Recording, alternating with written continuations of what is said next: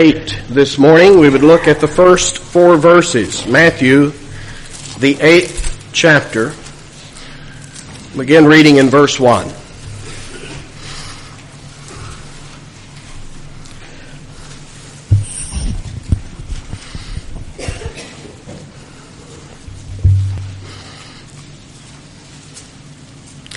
Matthew 8, verse 1. When he was come down from the mountain, great multitudes followed him. And behold, there came a leper, and worshipped him, saying, Lord, if thou wilt, thou canst make me clean. And Jesus put forth his hand and touched him, saying, I will, be thou clean. And immediately his leprosy was cleansed. And Jesus saith unto him, See thou tell no man, but go thy way, show thyself to the priest, and offer the gift that Moses commanded for a testimony unto them. We have come now to the conclusion of what we call the Sermon on the Mount. We've been there for quite a while. It is what is characterized in Matthew's gospel as the gospel of the kingdom, the good news of the kingdom of God. And we have seen, as we have studied these chapters, how our Lord in this sermon identifies those who are the subjects of this kingdom, as well as laying down the law, that is, the rule of this kingdom. This is the king himself proclaiming the good news of the kingdom that he himself is inaugurating. And if you look at the last 2 verses of chapter 7, you'll see that his preaching has great effect upon the hearers. It came to pass when Jesus had ended these sayings, the people were astonished at his doctrine, for he taught them as one having authority and not as the scribes. The scribal or the rabbinical method of teaching was basically to quote the fathers. They would say, oh, Rabbi so-and-so said this about this, and Rabbi so-and-so said this about this, so we sort of think this is the way it is. And in the midst of that kind of teaching comes Jesus, who over and over again in this thing we call the Sermon on the Mount will say something to this effect, Ye have heard that it hath been said of old, but I say unto you. Here is one who takes an authoritative stance that says no matter who has said what, I'm telling you the way it is. They were astounded because he taught them as one who had authority, one who knew what he was talking about. Something they were very unfamiliar with. Now, authority is one of those words. There's actually 2 Greek words that we keep running into. The Greek word here is exousia. It means authority, like a policeman has the authority to stop traffic. He walks out into the lane, he holds up his hand, he blows his whistle, and we come to a stop. Not because of his might or his power, but because of his authority. We recognize the inherent authority. And yet at the same time, the one who has authority must have some other thing behind it, namely power, a Greek word called dunamis, which is the root of our word dynamite and dynamo and dynamic, and all those words stem from this Greek root. If the one who is an authority does not have the power to back up what he says, then we simply laugh at his authority. His so-called authority is no more than good advice. Recall growing up in a little Texas town and neighboring town of Cattle Mills, which was our rivalry in football, the big rivalry. They had this constable over there who had an old 59 Chevrolet that if you had a good head of speed, when you came in one side of Cattle Mills, there was no way on earth this guy could possibly catch you before you were out of Cattle Mills on the other side. He might have had authority, but he didn't have any power to back it up, you see. And so he was just a joke, at least among us rebel teenager types. The question is, Jesus has taken the stance of an authority, and you know that there are many out there who do this kind of thing, especially when it comes to religious matters. There's no end of people who will stand as Jesus stood and says, I'm here to tell you like it is. There will always be the Jim Jones type and so forth around who take this authoritative stance. The question is, and as we sometimes put it in our vernacular, talk is cheap. This one who is speaking in these terms certainly does not look like one who has the power to back up what he says. He's just a common man, an itinerant preacher walking around with a ragtag book, a bunch of disciples, a bunch of ex-fishermen, tax collectors, riffraff, we would say, the lower sort of folks. He certainly does not look like someone who could back up what he says with any degree of power. But it is here in the first verses of Matthew chapter 8 that we see the first miracle that Matthew records. Now, he's made allusion to miracles and healings and so forth back in Matthew chapter 4, but this is the first explicit example of our Lord's healing power that we'll find in Matthew's gospel. And comparing it to the account in Mark and in Luke, you learn that actually this probably took place before the preaching of the Sermon on the Mount. Chronologically, it was probably something that happened a little earlier in Jesus' ministry. And the question arises then, why did Matthew wait until now, to the conclusion of the Sermon on the Mount, to insert this, which actually probably happened a little earlier? Well, I believe it is for this reason that he is showing us that our Lord not only took this authoritative stance, that I say unto you, but he now, throughout the rest of the next chapter, will show you instant after instant after instance where his power, his authority is backed up by his power. This is a striking example here in the case of this leper. For you to fully appreciate what's going on here, you'll have to understand a little bit about the disease of leprosy, and I'm going to tone this down because we've got to eat in a little while. And you can go to the medical dictionaries, you can read the historical accounts of leprosy, what it was like to have this disease, and trust me, it'll take your appetite away. It began generally with a patch of white or pinkish blotch, generally on your face. But from there it began to spread over the entire body. Generally the eyebrows disappeared. Generally then tumors began to grow on the face in particular. But you had to understand that leprosy was not just a disease that attacked you on the outside, but at the same time all of this is going on outside, it's also attacking the internal organs as well. Oftentimes the tissues between the joints of the fingers and the toes would begin to disappear, and all feeling and sense would be lost from the extremities. And so the leper was constantly injuring his fingers and his toes because he had no feeling there. And so infection would begin to set in, and literally the extremities of the body would rot away.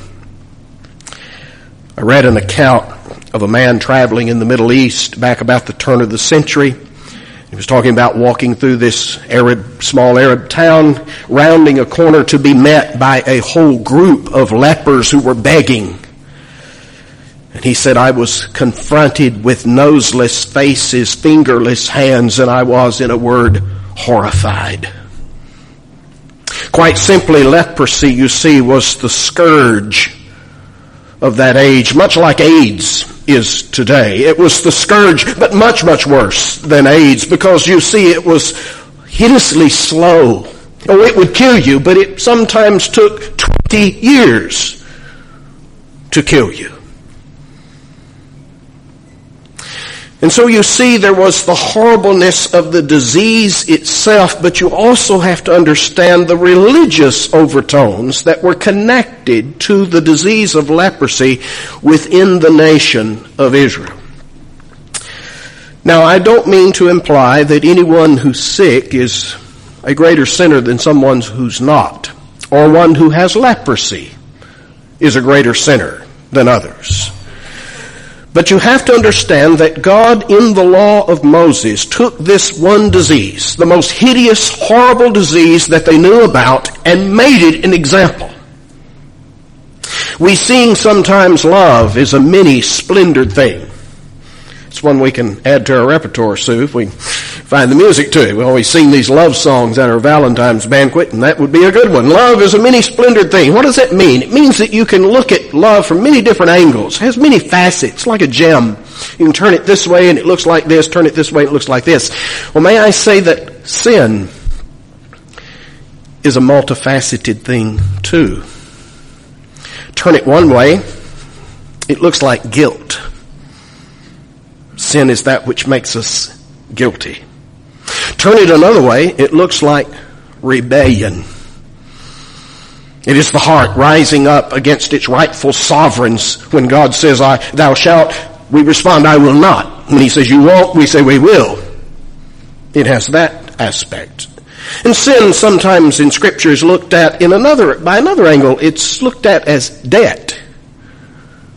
We're taught by our Lord just a few chapters ago to pray, forgive us our debtors our debts as we forgive our debtors. Now why would sin be viewed as debt? Well, since obedience to God is what we owe him, it's what's his rightful due, then when we fail to pay what we owe, we are therefore in debt. You see, sin can be looked at in a number of ways, and what we're confronted with when the leper comes into picture in the Old Testament law is that sin is also to be viewed as defiling. That which is unclean, that which is vile, that which is repugnant and repulsive, that which is downright nauseating. You see, in the leper, that's the closest thing that we can find, the closest thing to illustrate how sin looks to God. We just don't have any other way to describe it. Take the most vile, the most noisome. Take a man who literally, because of the disease of leprosy, is one big, runny, oozing, pussy sore from head to toe. And that's how sin looks in the sight of God. And you say, well, I don't see it that way. Well, as I've reminded you, you don't ask skunks how skunks smell. You don't ask sinners how bad sin is, you see. You and I who have lived in the cesspool of sin all our lives, we've become accustomed to it. Our nostrils have become accustomed to the stench. But if we looked at it from God's point of view, he who is of holier eyes to behold sin, to whom even the angels must veil their eyes, to whom even the heavens are unclean, if we look through God's eyes, we see that sin is this horrible, disgusting, stench, vile. And it's expressed that way throughout the Old Testament. In particular, we've just been reading Isaiah's prophecy in Sunday school, and in chapter 1, he diagnoses the sin of Israel, saying, you're just one big, noisome sore from the top of your head to the sole of your feet. A little later, Isaiah will say that your righteousnesses, the best things you've ever done, are as filthy rags in the sight of God. It doesn't paint a very pretty picture. Now, under the law, when a man was assumed to have leprosy, he was brought to the priest. You can go to Leviticus chapter 13 if you want a good stomach-wrenching chapter to read. You can read what the directions that were given to the priest under the law of how they were to diagnose leprosy. Verses there that speak of the color of the skin, of the flesh that appears in the raw sores, whether it oozes from within, whether there's an issue, or you see, the whole point is that for leprosy to be leprosy, it had to be something more than just skin deep. This is not just a problem with my skin. This is not just a problem with my hand. It's systemic. The problem's you. You're the leper. And everything under the law that the leper touched became unclean. Not only was he unclean, and when he was diagnosed as having leprosy, he had to remove himself from clean society, and he had to shout to anyone who would come near, unclean, unclean. But everything he touched became unclean. The house he lived in, he could make a chair. It'd be a wonderful chair except for this one problem. It's an unclean chair. And it's unclean by definition. It's unclean because an unclean man produced it. You see the lessons that God is teaching you through the employment of this one disease, of showing you how impossible it is for sinful man to do of himself that which is pleasing to God. This is his condition. Though I realize, just as in the Old Testament age, not every man had leprosy, But in essence, here was the one illustration that served to illustrate just how vile sin appears in the eyes of a holy God. Now I want you to notice what this leper does. He comes to Christ. Mark's gospel says that he knelt before Christ. Luke's gospel says that he fell on his face before Christ. Matthew sums it all up here, just says he came and worshipped. Worshipped. You begin to see that what is required in the act of worship is that we, the sinner, take a place of utter submission before our God. And notice his cry. Oh, how often I try to quote this and try to remember it. Lord, if thou wilt, thou canst make me clean. If you will, you can. You can make me clean. It's interesting that the Bible is ruthlessly consistent when dealing with leprosy. The leper was never healed. The leper was always cleansed of his leprosy. You see, the main problem with leprosy was not the disease per se, it is the uncleanness that attached it. And so here even the leper uses this biblical language. If you will, you can make me clean. Now I want you to notice first of all that this is quite different from the name it and claim it philosophy of our day, especially rampant in Pentecostal circles, those who would, by their so-called faith, manipulate God to do this or that. Janet put a quote from somebody in the bulletin today that in the worst cases, the televangelists today are nothing more than modern sorcerers teaching you and I how to manipulate God. And how true that is. That is sort of the root of false Christianity, is that we're told that by this we can get God to do that. Say these words and you can get him over the barrel. Exercise this faith and you can make him do what you want him to do. How different that is from biblical Christianity, where we find this leper in the direst of circumstances and the straightest of straits comes to our Lord and says, Lord, if you will. Isn't that what our Lord taught us to pray a little earlier? Thy will be done on earth as it is in heaven. Thy will be done. Oh, I know what I want. But is this what you would have? And so for it is implicit and it's understood in the prayers of the New Testament that though we come before our God with our petitions of what is on our heart and what our heart's crying out for, that we're submitting it all to his sovereign rule and saying, Lord, if you will, if you would have it this way, this is what we would ask for, but only if this is your will. Because you see, we're following in the steps of one who prayed in similar circumstances, not my will, but thy will be done. We don't always know what our Lord's will is, what God's will. When our loved one is laying on the deathbed, when our child is sick, when our business is failing,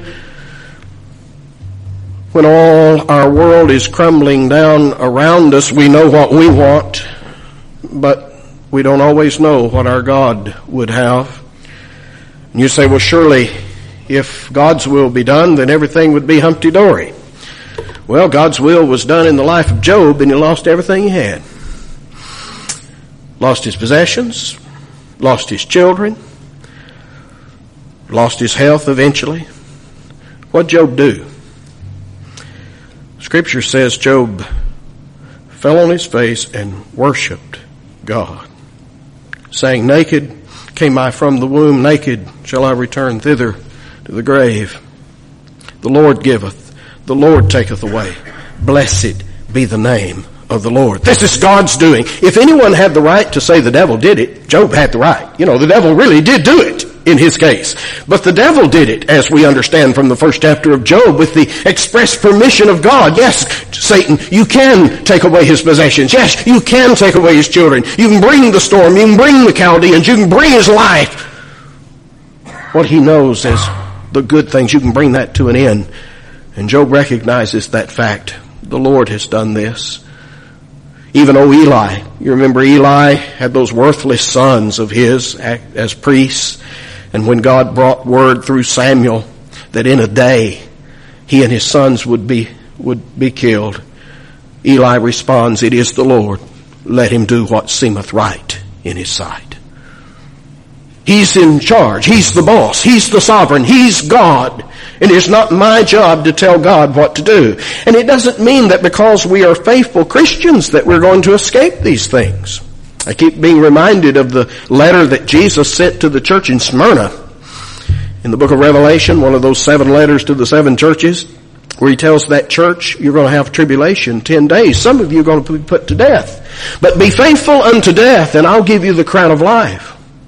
Notice he didn't say, be faithful and I'll keep you from death, but be faithful unto death, and I will give you the crown of life. You see, this is what faith truly is. Faith is not this name it and claim it stuff. Faith is this humble submission and subjection and subjugation of my life, placing my life in the hands of my sovereign God, realizing and acknowledging that what he does is right. He makes no mistakes. And if he has brought this in my life, it's for a reason, it's for a purpose, and in the midst of it all, I bless his name. Here's a leper. As horrible a situation as it was imaginable in the first century, on his face before Christ, worshiping. Saying, Lord, if you will, you can. That, by the way, is the biggest difference between what passes for Christianity so much of the time in our day and true biblical Christianity. This modern version says God always wants to. He's always willing. Isn't that what it says? He always wants you healthy, wealthy, happy. He wants, but what's the problem then? Why aren't I healthy, wealthy, happy? Well, there's this problem, you see. God can't get around. He wants to, but he can't. And the can't may be because the devil's keeping him from it, or it may be because you're keeping him from it, or perhaps it's your sin keeping him from it. But you see, God would, but he can't. Biblical Christianity reverses that and says he can. I'm just not sure he will. He might. And if he wants to, he can. That was the old cry of the psalmist to David. David, where's your God? The heathen said, mocking him. Where's your God? He's in the heavens. What's he doing up there? And David responded, anything he pleases. That's God. The one who's in charge.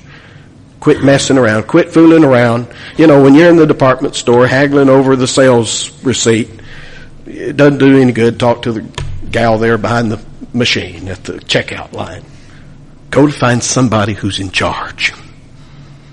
My friend, if you're going to pray to somebody, don't waste your time praying to this God who wants to, this heavenly Santa Claus that just wants to give you and shower you good things, but he just can't do it. Go to the one who's in charge. Find out who's God, who's running the show, whose will be done. Pray to him. Don't waste your breath praying that other one. All right, I'll quit preaching. Get back here. All right. I want you to notice the response of our Lord here. And there's a number of possible responses. First of all, Christ could simply have ignored the man. Could have done absolutely nothing. After all, if all he came to do was simply to reaffirm the law of Moses, you have to understand that the law couldn't do anything for a guy in this fellow's shoes. I mean, the law could diagnose him as a leper, and the law could diagnose if and when he was ever cleansed of his leprosy. But that's all the law could do. It could diagnose the condition, but it had no cure. It had no remedy. The law could tell you what your problem was, but the law could offer you no solution to the problem. And so our Lord could have just ignored the man and said, well, I'll just leave you to the consequences. Or, number 2, the Lord could have condemned the man. He could have said, now you shouldn't be a leper. Now, as I pointed out, the leper certainly was no more sinful than anyone else, but he was sinful. And so our Lord simply could have said, you're simply reaping the consequences of your sin. Indeed, in your case, those consequences are very evident and very manifest where they may not be in others. But nevertheless, what complaint can you have? You're simply reaping what you have sown. You're a sinner. Here's the judgment that's upon sin. Big deal. So what? I leave you in your sin. Or, number 3, Jesus could have taught him. He could say, you could think clean thoughts. I mean, after all, you're vile and you're an unclean person, but you could be the best leper on the face of the earth. Think clean thoughts. Or just imagine that your disease is gone. A little mind over matter here. A little psychobabble. Just think healthy stuff. I reminded of that story of this Indian, not a Western Indian, but an Eastern Indian in India, living in the midst of such a pluralistic society, the Muslims, the Hindus, Christians, Buddhists, so forth. He was a Christian. And one of his friends asked him, he says, why are you a Christian? He says, well, I'll tell you, I was walking along and I fell into this open pit. And I was severely injured. And I couldn't extricate myself from this pit, and I was laying there dying. And I looked up and Muhammad walked by. And Muhammad looked down and saw me lying at the bottom of the pit, and he says, you shouldn't have fallen in the pit. He said, a little while later I looked up and Buddha walked by. And he said, Buddha saw me in the pit, and he said for me to close my eyes and to imagine that I wasn't in the pit. And he said a little while later, Jesus walked by and saw me in the pit. And he climbed down and he put me on his shoulders and he carried me out. And he said, that's why I'm a Christian. You see, Jesus could have taken those other tacks. He could have just ignored him. He could have left him to the consequences of his sin and to the law. Or he could have taught him to be the best leper he could possibly be. But oh, my friend, there was no one who expected him to do what he did. What he did was the most unexpected action. Because you see, he stretched forth his arm and he touched him.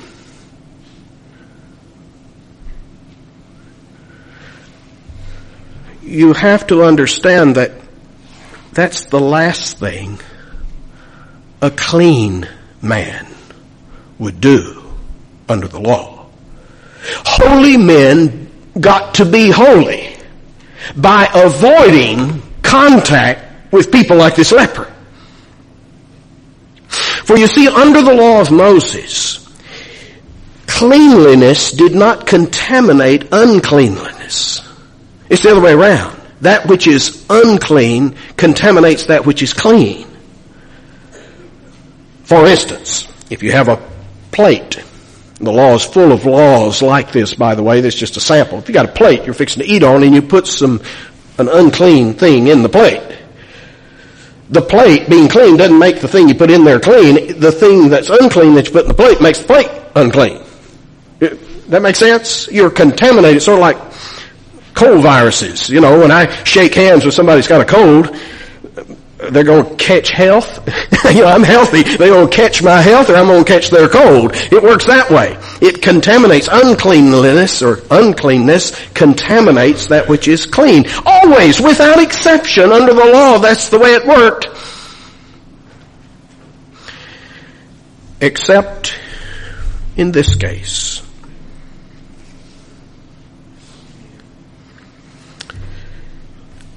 There's all kinds of ways to be unclean under the law. First of all, you can be unclean by eating unclean stuff. Unclean food. You who were there at the banquet last night, we got into some of that unclean stuff. You see, you could eat seafood, but under the law, if it didn't have scales, it was unclean. I don't know of any frogs that has scales. advance warning. You can be somewhere else next Valentine's. Yeah. Anyway, totally yours. We were eating frog legs, among other things. Creepy, crimey, slimy things, no scales, would have been unclean to a Jew. We're going to feast on a little bit of swine back here, a little swine dining after our service this morning. Unclean because to be a clean animal it had to chew the cud and have a cloven hoof. Pig has a cloven hoof but doesn't chew the cud. In other words, you could be unclean by what you ate. You could be unclean if you had an issue of blood, a hemorrhage of some sort. You could be unclean by touching that which is dead, coming into contact with a dead body, or being in a house where a person dies. All of these were ways that you can be contaminated, but the law knew of no exception. It knew of no possibility of that which is unclean being cleansed by that which is clean. And yet here our Lord stretches forth His hands, touches the leper, and says, I will, and the man instantly is cleansed. Now you have to understand that this is not just like some of the modern Pentecostal healings, got rid of my headache or my rheumatoid arthritis or whatever. This is not psychosomatic. Luke's account tells us this was a man full of leprosy in its advanced stages. And the man is instantly cleansed. Do you realize 3 times our Lord did something like this? There was a woman with an issue of blood, unclean under the law, who said, if I can just touch the hem of His garment. And she did. And she was cleansed. And He said, who touched me? This disciple said, that's a crazy question. We're in this crowd. Everybody's thronging it. No, who touched me? For I felt virtue, power go forth out of me, said our Lord. Do you understand that in the case of Jesus, it's not the uncleanness contaminating Him. It is the power that is in Him eradicating, cleansing the source of uncleanness. Don't you suppose there would have been some good old scribes and Pharisees? Those folks, dot every I and cross every T according to the law. Don't you know some of those folks were in this crowd that's following Jesus, and they would have loved nothing better than to have condemned Him for touching a man like this who's unclean. And yet, how are you going to condemn Him when the man He touches is instantly made clean? How do you condemn this woman with the issue of blood when that flow of blood is instantly staunched when she touches Him? Or the third case, the widow's son of Nain, carrying him out of town on the funeral bier. The funeral procession headed out to the cemetery as Jesus and His disciples are headed into town. And what does He do? But He walks over and does the unthinkable, touches that funeral bier and says, young man, get up. And he does. Do you see what I'm trying to illustrate? And what Matthew, why has he chosen, as it were, to tell us of this story right here? He's telling us that talk is cheap, but our Lord is able to back up in His actions and in His deeds what He says from His mouth. He speaks and it's done. Oh, the Old Testament prophets, some of the New Testament apostles performed healings, but always in the name of another. You remember when James and John were coming out of the temple that day, and man, they were lame and begging for alms, and Peter looks down at him and says, silver and gold have I none, but such as I have give I to thee. In the name of Jesus, rise up and walk. And the man jumps up and leaping and jumping around and causing a ruckus. A big crowd gathers. You know the story. And James and John, all these people looking at them, and James and John, Peter and John. Peter says, why are you looking at us? We're just common people. We're not anything special. Why are you looking at us? It's the name of Jesus that has made this man whole. You see, that's typically the way it is with an Old Testament prophet who heals in the name of the Lord, or an apostle who heals in the name of another. Jesus doesn't heal in anybody else's name. He says, I will. I will have it this way. Be cleansed. Do you understand the authority and the power that are in those words? Someone was just asking me about, Sonny, as you the other night, Monday night, we was talking about the miraculous works of Christ. And indeed, the whole gospel stands or falls upon the authenticity of these miracles. Because these miracles are signs to indicate whether Jesus is who He claimed to be. And the New Testament record is that not only did he say that he was the Messiah, the Son of God, he came and did those things that only the Messiah and the Son of God could do. He would say to blind eyes and deaf ears, be opened. And they were. He would say to the tongue of the dumb, be loosened. And it was. He would say to those who were possessed by demons, to the demons themselves, be gone, and they would go. And most amazingly, he would say to a sinful man, thy sins be forgiven. He's either the Son of God or he's the biggest liar this world's ever seen. Take your pick. It's one or the other. Can't be a good teacher, can't be a good philosopher because of what he said about himself. He's either lying or he's telling the truth. Well, we come now to the final little scene here where Jesus instructs this man not to tell anyone but to go to the priest. Now keep in mind that Jesus at this time is up in Galilee, up in the northern part of Israel, and he's sending this man back to Jerusalem. You see, the man, when he became a leper in the first place, had gone to Jerusalem to the priest, and they had diagnosed his case and kicked him out of clean society. Now he's to go back to the priest. But this time he's to go back to the priest to having them examine him and pronounce him clean. Notice that Jesus said, I want you to go back to the priest and offer this offering that Moses commanded for a testimony to them. Now what do you suppose he means by that? What's the important thing going on here? Basically, Jesus is sending these guys a postcard. He's sending them a letter in the person of this cleansed leper that somebody's running around Galilee cleansing lepers.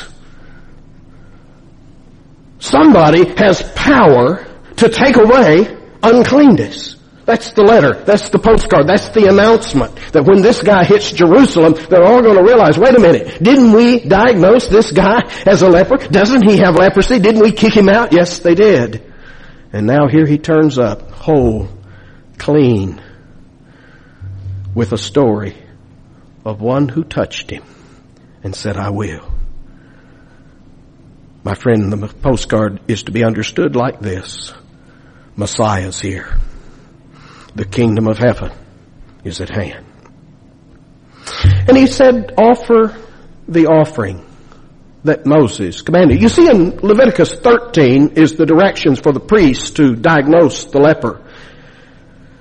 In Leviticus 14 is the ceremony that's to take place if and when a leper is ever cleansed of his leprosy. And I won't go all the details, but the main part was this. The man was to bring 2 birds. See if you understand anything of this. It's a picture. It's a foreshadowing. But see if you can figure out what this means. Man was to bring 2 birds to the priest. They'd have a bowl of water in an earthen vessel. The priest would take one of those birds and rest its head off. And he would squeeze the blood out of that bird into that bowl of water. Then he'd take the second bird and dip it, get it good and wet with that bloody water. And then he'd let it loose right over the leper so that the leper, he who had been a leper, is now sprinkled with that bloody water as that bird flies up into the heavens. Now it's a picture. It's a shadow. Shadows, of course, are very fuzzy. I can tell that's a hand. I couldn't tell you whose hand that is, but that's a hand. I get a rough picture, a rough outline, and the shadows contained in the Old Testament law that looked ahead to the gospel were indeed rough, fuzzy images, but I suspect many of you can figure out what those 2 birds are signifying, what it's all about, that this is, of course, the death, burial, and resurrection of Christ and his sprinkling with blood and water, John says. Out of his side comes blood and water. Who was it? The old hymn writer says, be of sin the double cure, save from wrath and make me pure. And that is what Christ gives us. Well, I will close. I will remind you that in our natural condition, we're all lepers before God. Vile, horrid, obnoxious. Now, leprosy, I said in our natural condition, you have to understand that man's natural condition wasn't sinful. It's something that entered the picture in the fall of man. We became sinful. We became lepers, as it were. And what we have in the gospel is the setting forth of someone, a person, who is able to remove the uncleanness of sin. That's what it's all about.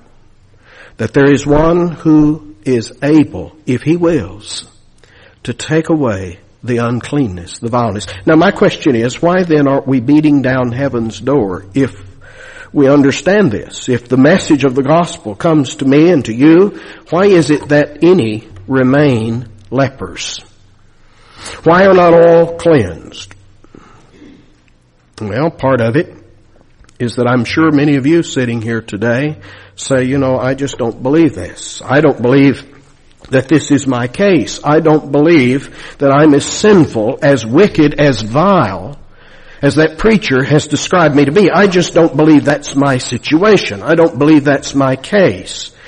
Well, may I turn your attention to the Bible, starting about Genesis 1:1 through the rest of it, and look at the diagnosis. That part of what's going on in the Bible is God's diagnosis of my disease, of my problem, convincing me, throwing up in my face how my sin appears to Him. Whether it looks that way to me, whether it looks that way to anybody else in the world, this is the way it appears to my God.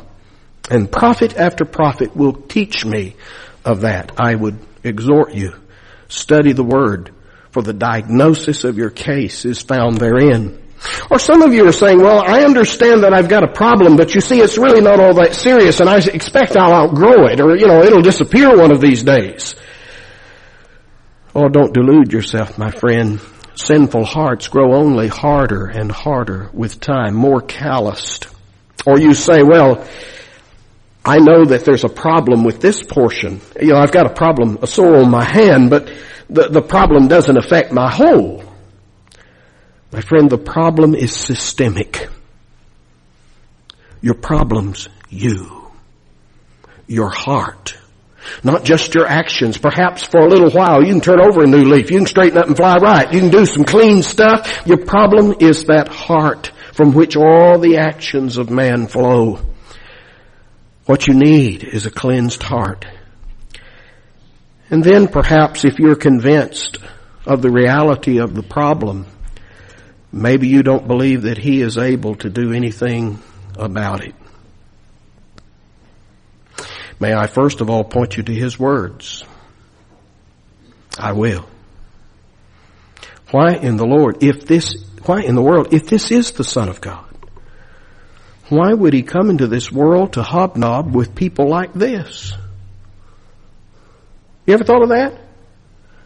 If He is the Son of God, why would He spend His time running around with a riffraff, dealing with lepers? I mean, that's what you want to do. Let's go out on a date. Let's go up to the hospital. Let's sit around intensive care and watch somebody gasp for air. Sound like a fun time? Big date? Let's have some entertainment tonight. Let's go down to the leper colony. My friend, those are the places you avoid. Right? And Jesus made a beeline to places like that. Why? Only know of one explanation. Love, mercy, grace. That He's showing you what God is like. Oh, if you're outside of Christ today, would you flee to Him? Will you cry to Him? Will you fall before Him? Will you plead with Him? Lord, if you will, you can. And I set before you one who's done it before and does it again. I look around this room and I see a bunch of Well, a bunch of lepers. Used to be.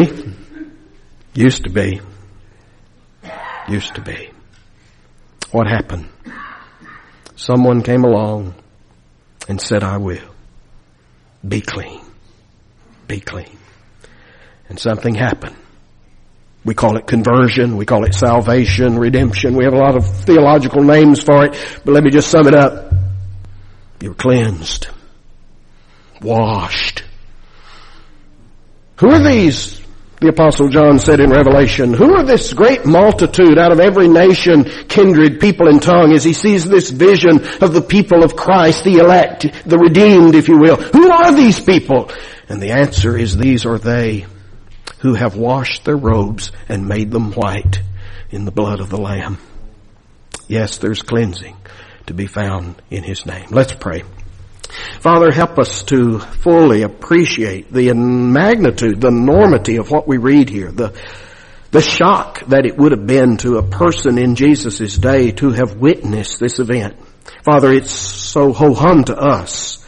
We see nothing unusual here, but Lord, amaze us at the condescension of your Son in dealing with sinful men, in being willing to cleanse the defilement and the uncleanness of man, of washing them in his own blood. Thank you for such a one as he. And Lord, may we understand the great insult, the despite that we do to the Spirit of your grace when we ignore your gracious entreaties to come to him, to come for cleansing, to come and submit our lives, to cast our lives by faith into the hands of the Son of God, to turn over the reins of our life into his loving, kind, merciful hands. May we come, Father, if we're outside of Christ today, may we come as this leper, running, falling, worshiping, saying, Lord, if you will, you can. And thank you, Father, for the testimony of your word, for the examples that we have of person after person in the Scripture, and even in our own day, life after life, that can say, yes, he was willing in my case. And if he does it for one, why not for another? Oh, the wonderful promises we have that there's healing and cleansing to those who come in faith to Jesus Christ. May that be an encouragement to anyone outside the kingdom today. And Lord, may we who have been touched, we who have felt the cleansing power of the blood of Christ, may we never get over it. May we fall in love again today with the wonderful person of our Savior. May we devote our lives to him. May we walk in his steps, this one who gave himself for us. Help us, Father, to understand these things, to have them applied to our hearts by your Spirit. May you teach us, may you instruct us of our need of Christ and of the remedy that you have given in him for man's sin. Help us as we pursue him. In Jesus' name we pray. Amen.